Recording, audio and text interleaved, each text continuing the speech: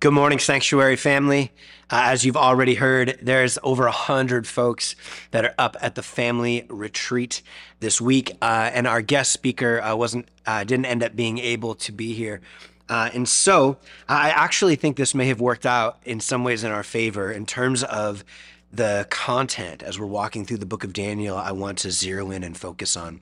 So if you're new with us, we've been going through the book of Daniel, Daniel 1, Daniel 2, and leading up to those two chapters, we spent some time talking about the scriptures. We spent some time talking about passion, all of this under the guise of wanting to find clarity in an age of confusion. And there is something about the book of Daniel that has spoken to followers of Jesus throughout the centuries, helping them make sense of what it is to be a faithful, uncompromising witness to all that is good and true and beautiful, to the way of God, in moments where much of culture is pushing up against many of those values.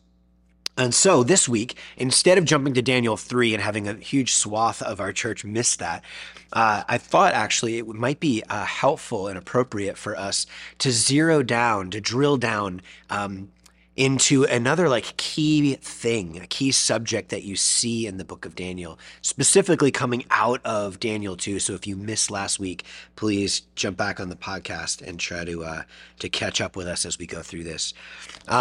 This talk, I'm actually going to be sharing a version of this with many of our families up at the retreat this weekend as we talk about building healthy family culture and discipleship culture. And so what I want to talk about today is prayer culture. In Daniel, if we were going to do a quick survey, just chapter to chapter to chapter, from almost every single chapter, you see Daniel when he is confronted with the ache of the cultural moment that he finds himself in, when he is confronted with oppression, when he is confronted with moments to compromise on his values and what he knows to be true. He has one move, or at least I should say always one first move, and that is prayer.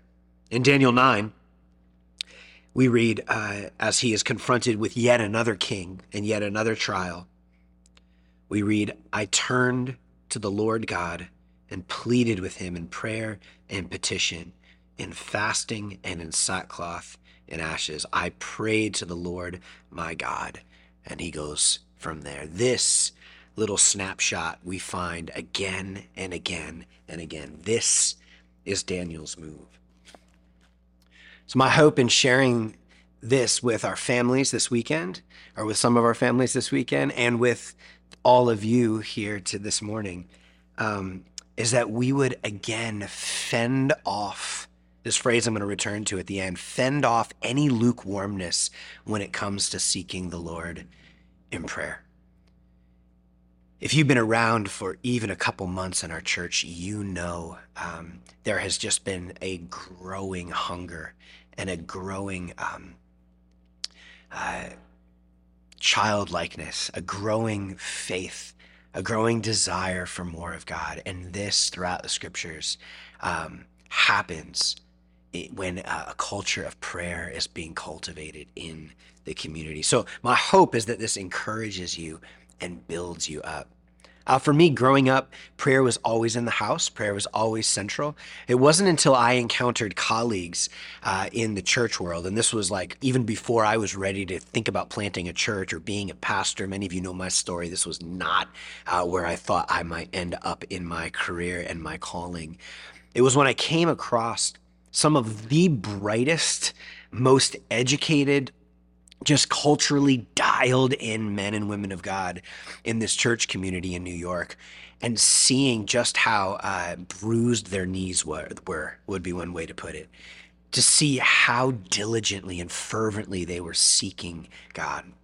It was around this time that a couple in our church, who I'd sort of asked to be my mentors essentially, would regularly sit me down on the couch, lay their hands on me as we sat there after a beautiful meal, and they would just listen and listen.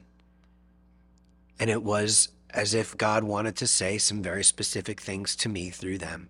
And they would say, I'm getting this image of, or this picture of, or this scripture came to mind, or I'm sensing based on what we had just talked about and now listening that we should pray into this. And I would again and again and again find myself in tears, absolute tears, just overcome with feeling either so deeply loved, so cared for.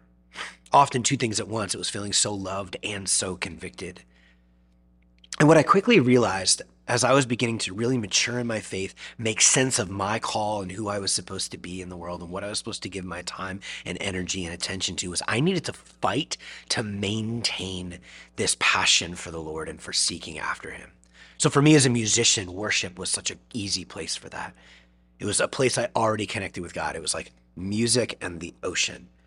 And it was taking all of these like holy spaces that I would have, just writing songs about whatever, and turning their attention to God and creating spaces where I was actually seeking his face and threading that rhythm of singing to the Lord, of praying to the Lord, of getting up early, that just started to do something incredibly powerful in my community, or in my heart, which then began to spill over the years into our church. There are a few things that I think are non-negotiable in building a culture of prayer in your home and in your heart. And so the exercise that I tried to do in preparing for this was to simply imagine Daniel's parents. And you can see why this would relate with all those that are in our family retreat. To imagine Daniel's parents. We know nothing of Daniel's parents. We have a bit of strong conjecture about the culture that he came up in. We know a lot about what the culture should have been and would have been if they were a faithful, Torah-following, observing community, which we get the impression that they were, given Daniel's resolve and strength and power and intimacy and connection with God. And imagining Daniel's mom and dad sitting down regularly, going through these rhythms and developing this culture of prayer in his heart. And I started to think, okay, what in light of what we see in Daniel, and then really just a biblical overview of what do we need to fend off any lukewarmness, to dive deeper and deeper into prayer, to develop a strong and robust prayer culture in our hearts. So the first would be, we need to have a burning biblical conviction, like right out of the gate. Like we need to sense in our hearts that this is what God has called us to do. And so the principle here is that prayer isn't one of the things that we do. It's the most important thing we do. And the cool thing is that right now at Sanctuary, so many are catching this principle. This isn't a tag on. This isn't some people come to Heart and some people come to our prayer gathering, and a few of the volunteers will show up for like the prayer rally beforehand. This isn't just one of the things we tag on. It's the most important. One passage that kind of helps illustrate this is Colossians 4:2. Devote yourselves to prayer, being watchful and thankful. This verse could sit right inside of the book of Daniel, could it not? Devoting himself, even when he knows that he is at death's door, if he gets on his knees to pray, if he seeks the Lord, he's going to devote himself to prayer. When faced with challenges, it's immediate move towards seeking the Lord. Devote has this idea of courageous insistence.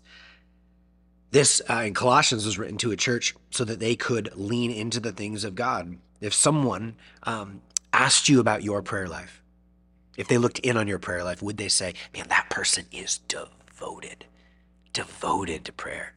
Later on in Colossians, we read Epaphras sends you his greetings. Again, these letters to these early churches, always laboring earnestly for you in prayers that you may stand perfect and fully assured in the will of God. Always laboring earnestly for you in his prayers. This is strong language, laboring.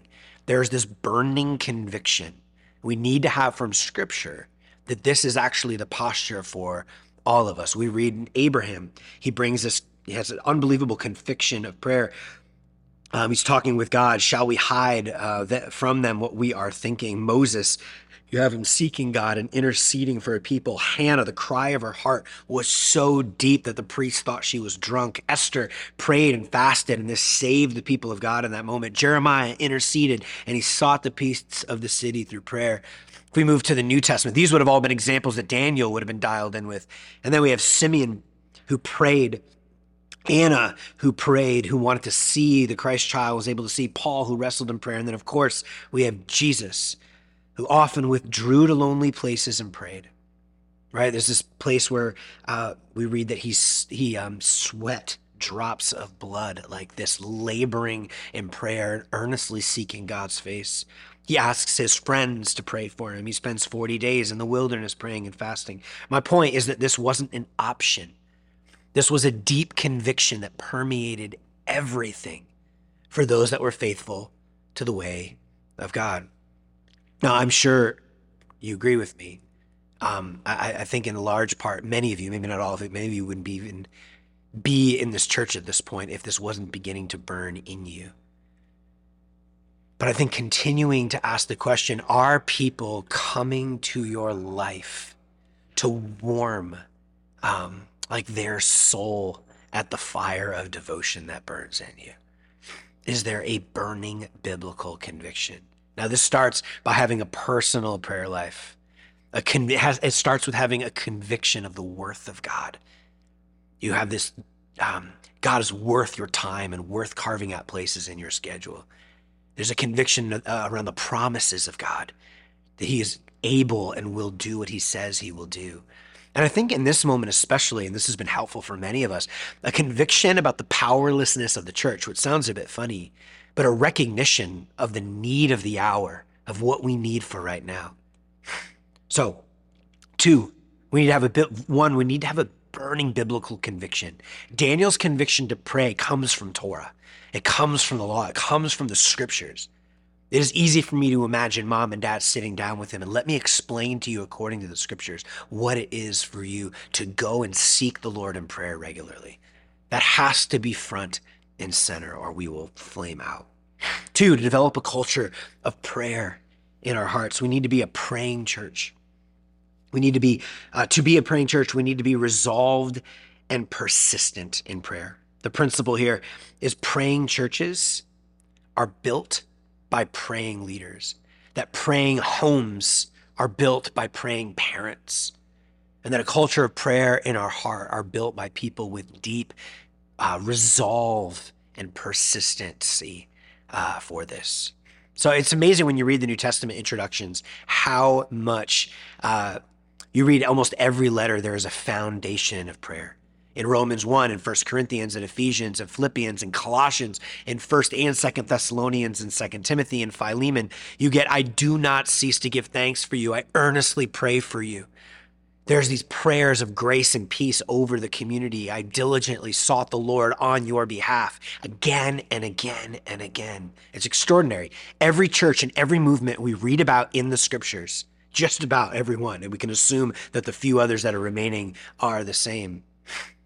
These were prayed over by people who resolved that prayer would shape everything. It's what keeps us from this passion, what keeps us from this resolve and intentionality towards prayer. I think there's a couple things. One would be the competency trap.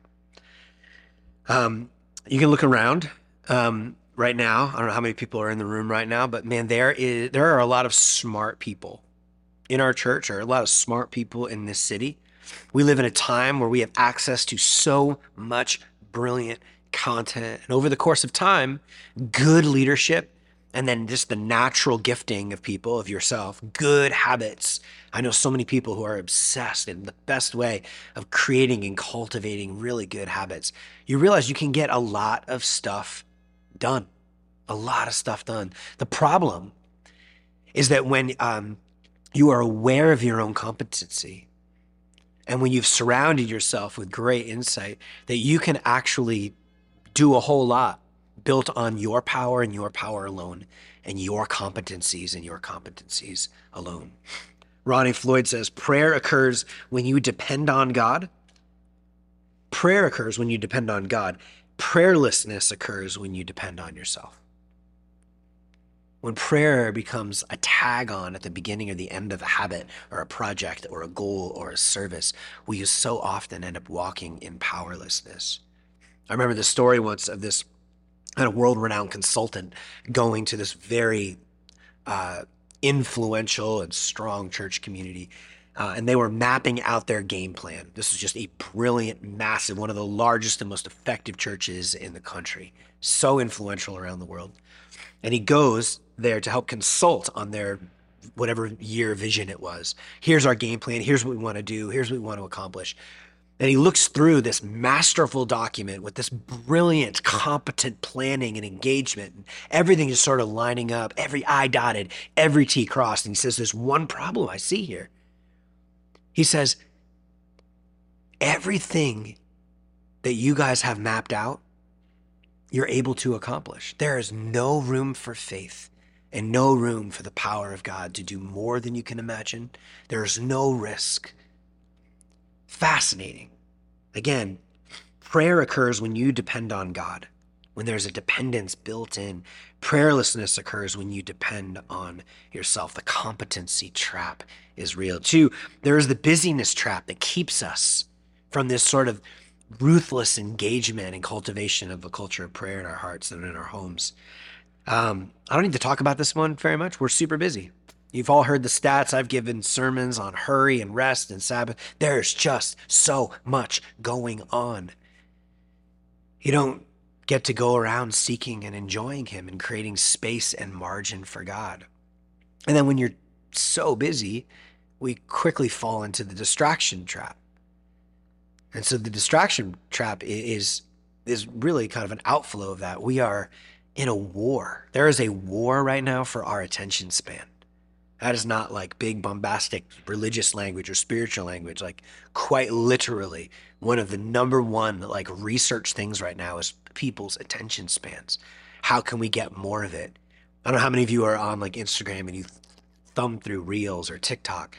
It's like anything that's more than 30 seconds, you're like, all right, get to the point, get to the point. Like pay attention to how little attention you actually have.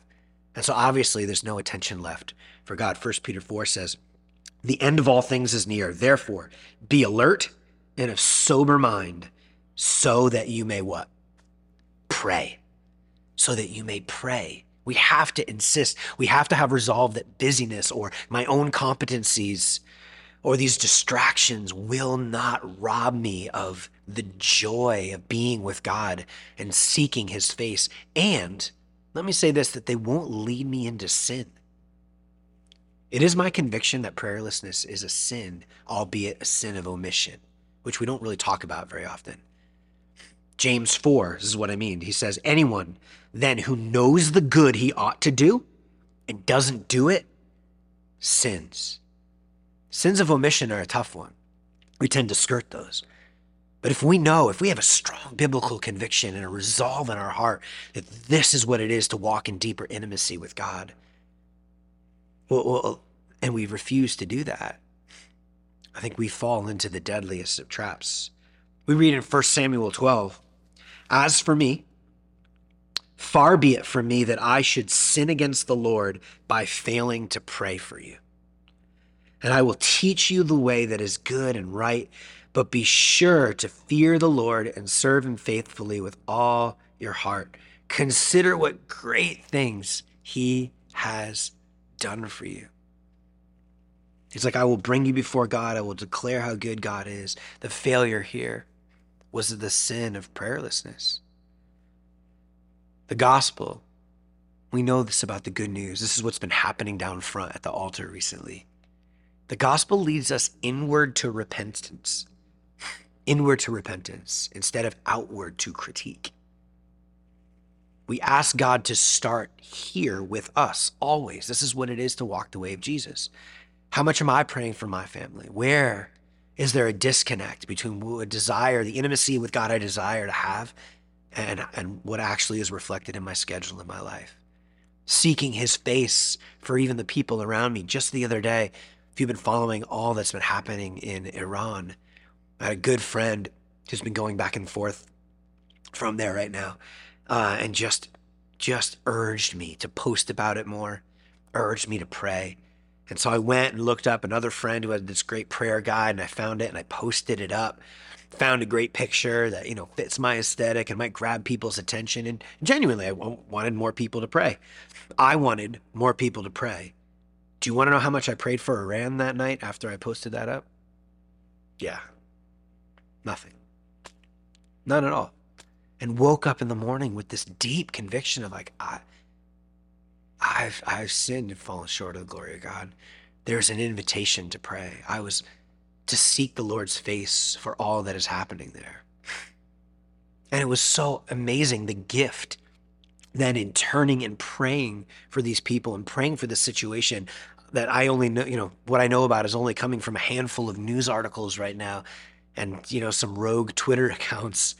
And still, even as I'm doing my best and asking the Lord for peace and for justice, for the violence to cease, for the church, by the way, that is rising up in Iran right now, to just be filled with power and sacrificial love, I found myself, my heart breaking for neighbors around me. I found God opening my heart up to other things that he wanted me to pray for. And I felt just overcome with God's love for his people.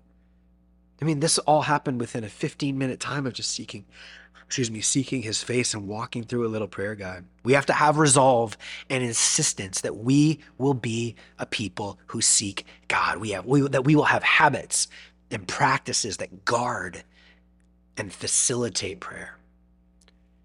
An insistence that I will have a marriage, I will have a relationship, I will have friendships where prayer is at the center. That we won't look out in critique of the powerlessness of the church, but that we're going to look in and go deeper and then look around for opportunities to influence. This is our posture. We look in and say, oh, there's a disconnect here. And then we look around or even look down at where there is opportunities to influence. And we help bring other people into our culture of prayer. So a passion, a biblical resolve, and an insistence that we're going to pray. And then lastly, to build a prayer culture in our hearts and in our homes and in our lives like Daniel, is that you must be compelled by love. Look, the Pharisees, they prayed and prayed and prayed some more. There is this basic principle that love for God is the only thing that will sustain a culture of prayer. The Pharisees prayed, but it was driven by fear and it was driven by duty. And my gosh, it would break my heart that as God is welling up a culture of prayer in our community.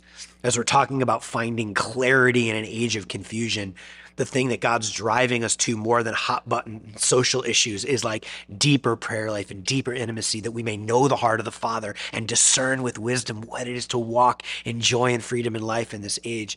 What a horrible twist that the devil could do.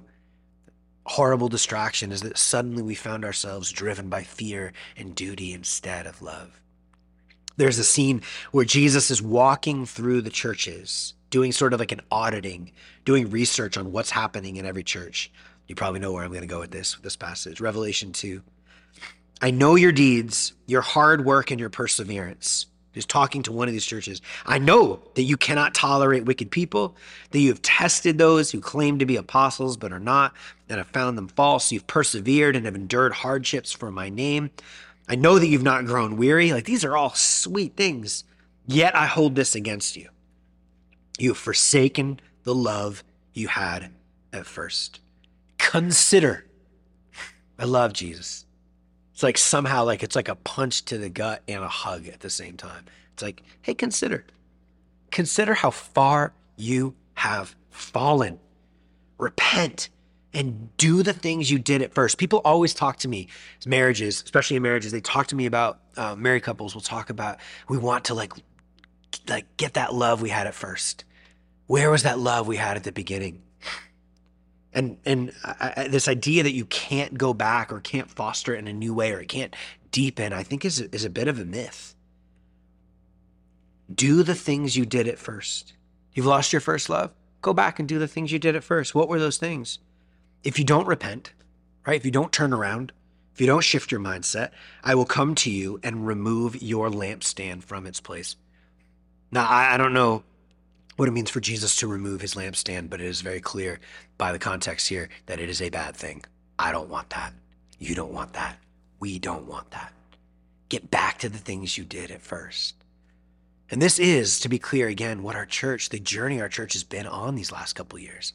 Learning to enjoy God, returning to our first love, becoming church kids, Like just seeing this welling up of childlike faith and a desire to seek him and him alone. This needs to be rooted in a love for our God and, of course, a love for people. You pray about what you care about. You pray about what you value.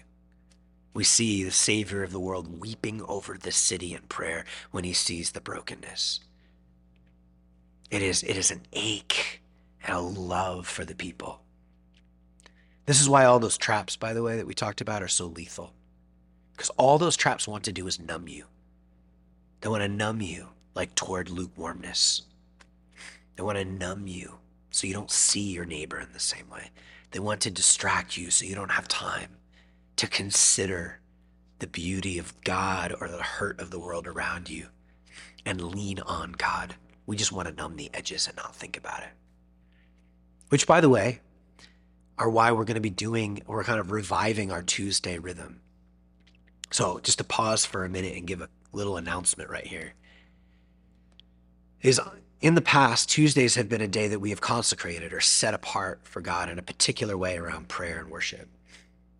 And so coming out of going back to January at the beginning of this year, First Seek, leaning into Pentecost, all that God did at conference, I am like still hearing stories. It is amazing. And those 2 weeks of prayer and fasting that led up to that. We had a resolve in our hearts that we need to fend off anything that would distract us or somehow dull down or take away all of the focus that came from this last year. And so there's this great phrase from the Moravians where they were in a season of just like powerful breakthrough and revival, and they just sort of doubled down on these prayer gatherings. And someone asked, like, why are you doing this? And they said, we need to fend off lukewarmness. I love that. Fend off lukewarmness. So on Tuesdays, we're adding another prayer room in the morning on Zoom. So there'll be a 7 and a 9 a.m. And then this coming Tuesday, there'll be Heart, which is our prayer and worship space over at 12 Bassett. And regularly Tuesdays, you'll see men's worship nights or women's worship nights or an additional Heart gathering or a prayer room space.